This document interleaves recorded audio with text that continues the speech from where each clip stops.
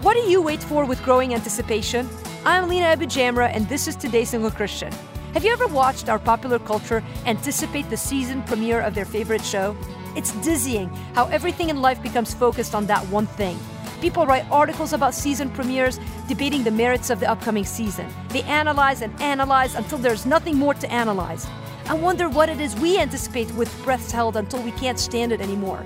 We call ourselves followers of Jesus, but barely anticipate any of his promises. We don't look forward to his second coming. We have little idea what he loves and where he's doing his best work these days. We live oblivious to the most important aspect of our life, our Savior.